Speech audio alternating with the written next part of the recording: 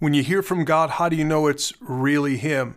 There are all kinds of people out there who say they hear from God. And the truth is, God still does speak to people today.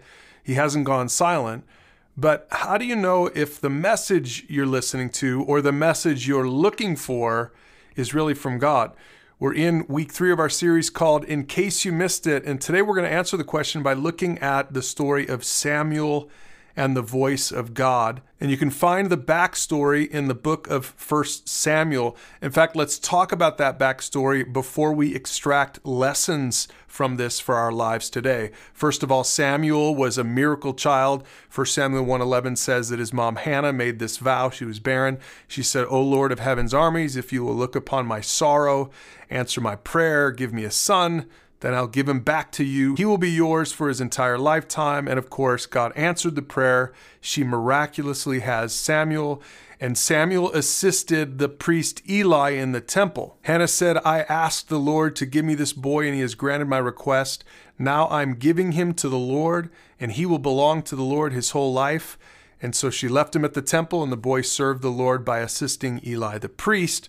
And then that's where it gets interesting as far as the backstory goes. It turns out Eli's real sons were worthless priests. 1 Samuel 2 says the sons of Eli were scoundrels who had no respect for the Lord or for their duties as priests. But notice the contrast. Samuel, though he was only a boy, served the Lord.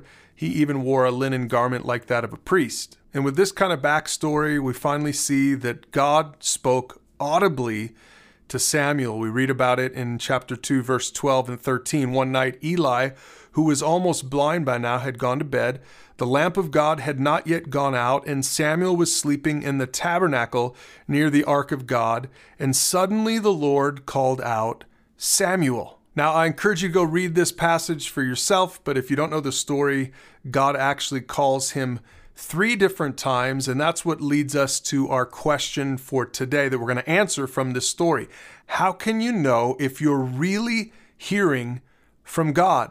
In the story, even Samuel himself didn't realize it was God's voice until the 3rd time. If you want to answer that question for yourself today, I've got 3 tests that you should go through. Test number 1 is just the Bible. Does the message that you're hearing match up with what God has already spoken? Now, in the case of Samuel, the Bible says that in those days, messages from the Lord were very rare and visions were quite uncommon. In fact, Samuel himself did not yet know the Lord because he had never had a message from the Lord before. That was part of the reason it was so hard for Samuel to discern God's voice in the story. But here's the truth for us today. We have God's word. We have the Bible. Paul said it like this to young Timothy: "You must remain faithful to the things you've been taught. You know they're true, for you know you can trust those who taught you. You've been taught the Holy Scriptures from childhood, and they've given you the wisdom to receive the salvation that comes by trusting in Christ Jesus." So first and foremost, if you're trying to discern the will of God, test it with God's word. God has already revealed himself in the Bible. We have the Bible, and so we can always test what we think we might be hearing from God by putting it against the word of God. If it contradicts in any way the word of God, you can definitely just throw it out. Now, the second test is also really important, and that is other believers. Ask yourself the question, do other trustworthy followers of Jesus affirm the message that I think I'm hearing from God right now? Back to the Samuel story, Samuel did this not once, not twice, but 3 times. It says the Lord called a 3rd time, and once more he got up and he went to Eli. He said, "Here I am, did you call me?" And then Eli realized it was the Lord who was calling the boy. So he said to Samuel, "Go and lie down again, and if someone calls again, just say, 'Speak, Lord, your servant is listening.'" So Samuel went back to bed. Now, if you read this story, you'll see that Eli doesn't come out looking very good, but at least in this part of the story, he has enough sense to point Samuel to God.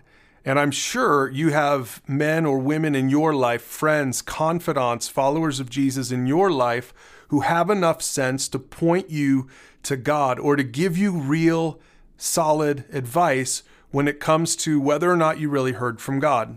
So submit yourself to those believers and let them help you to discern whether this message was really from Him. And then the third test is simply this. It's your attitude. Are you really listening to God? Or are you just trying to get your way? Are you trying to get God to rubber stamp your idea? Samuel models a real heart toward God throughout this entire story. The Lord came and called as before the third time, Samuel, Samuel, and Samuel replied, "Speak, your servant is listening." And really, he modeled that attitude the entire time throughout this entire story. Samuel's the opposite of Eli's sons. He had no agenda. He just wanted to hear from God. Jesus said it like this in John chapter 10, "My sheep listen to my voice. I know them, and they follow me." Now, this is probably the hardest of all three tests because sometimes it's hard to be honest about our real motives, about our real objectives when we're really trying to hear from God. But my challenge to you is to listen to Him, is to really submit yourself to God, to have a heart of submission to God. Sometimes that means you're not going to get the answer right away. Sometimes that answer comes after months of prayer and seeking out God's will in your life.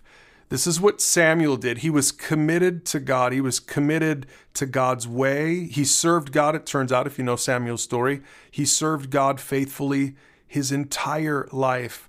And the crazy thing is, if you want to know the end of the story, in case you missed it, that the message for Samuel was actually a message he didn't even want. It was a message for Eli. God said, "I'm about to do a shocking thing in Israel. I'm going to carry out all my threats against Eli and his family from beginning to end. I've warned him that judgment is coming upon his family forever because his sons are blaspheming God and he hasn't disciplined them." This is a perfect example of someone who was just seeking God. He didn't have an agenda.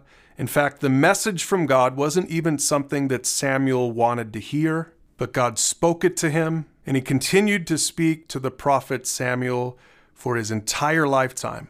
And that can be true of all of us today if we would be willing to really listen.